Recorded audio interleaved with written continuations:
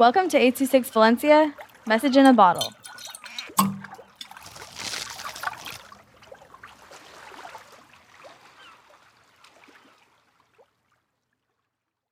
Academic Blues by Irlanda with 826 Valencia.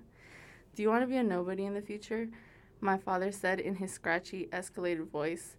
At that moment, I was at my lowest point academically. With college acceptances rolling in and me not knowing what I wanted to do next, I just felt like I had too much on my plate. Every day felt like a repetition of the day before, and I felt like I wasn't making any progress in my life whatsoever. I felt like I was on a sinking ship with no lifeboat and not knowing what to do next, as if I wasn't doing enough for my parents' expectations. Growing up in a Hispanic household, it is common that the parents don't believe in mental health or in how severe the topic of mental health may be. I was doing so bad in school that my parents were having conversations with my counselor once a week, at least until they saw an improvement academically. I would attempt to explain to my parents the real reason as to why my grades had a huge decline. The whole time I felt like I was talking to a brick wall. My parents did not seem to understand where I was coming from, and all I would get from them was, then don't stress yourself, or you're overreacting.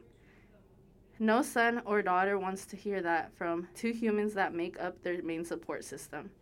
At that point, I truly felt alone because of the fact that my parents simply did not consider my feelings. On saludamerica.com, there are important data points being mentioned on Latino youth and teens and mental health. It states that Latino youth and teens are far more likely than their peers to have mental health issues due to their education.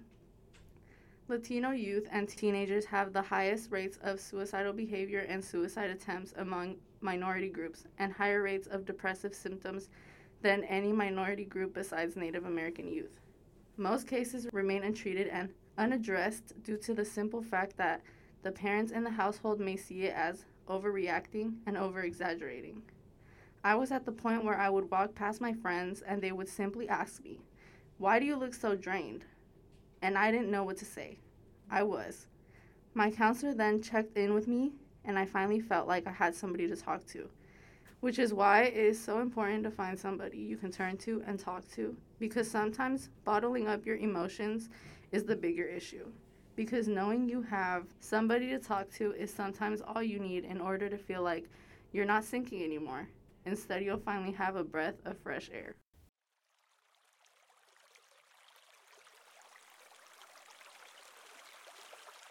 826 Valencia is a non-profit organization dedicated to supporting under-researched students with their writing skills and to helping teachers inspire their students to write. Our services are structured around the understanding that great leaps in learning can happen with one-on-one attention and that strong writing skills are fundamental to future success. If you want to hear more podcasts or learn more about the organization, visit us at 826valencia.org.